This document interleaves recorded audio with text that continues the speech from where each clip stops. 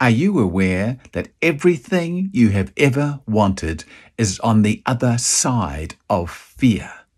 Hello and welcome to another episode of Speed. Short, powerful episodes of enthusiasm and determination.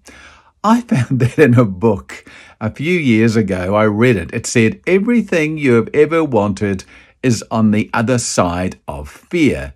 And I made the wonderful mistake of going out and telling my beautiful wife, hey, look at this great statement. Everything you've ever wanted is on the other side of fear. That's so true, isn't it? Because it can apply to relationships, that you're too scared to ask that person, or too scared to change yourself to be worthy of that person in your head, or too scared to ask for that job, or to re-educate yourself, or to put yourself forward for that play that you'd like to perform on stage, or to start writing that book, or whatever it is that you're afraid of doing.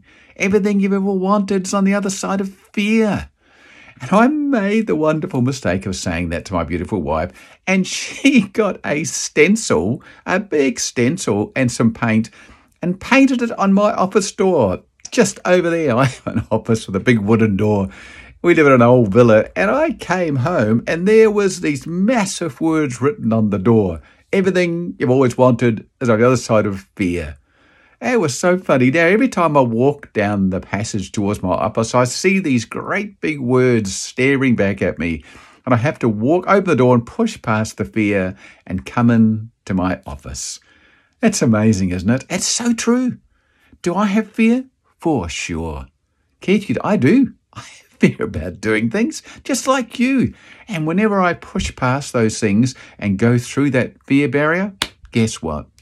There's the very thing that I wanted. It could be a spiritual thing, it could be an emotional thing, a mental thing, a physical thing. It's not just about money and assets and career. It could be all sorts of things, whatever it is that's holding you back.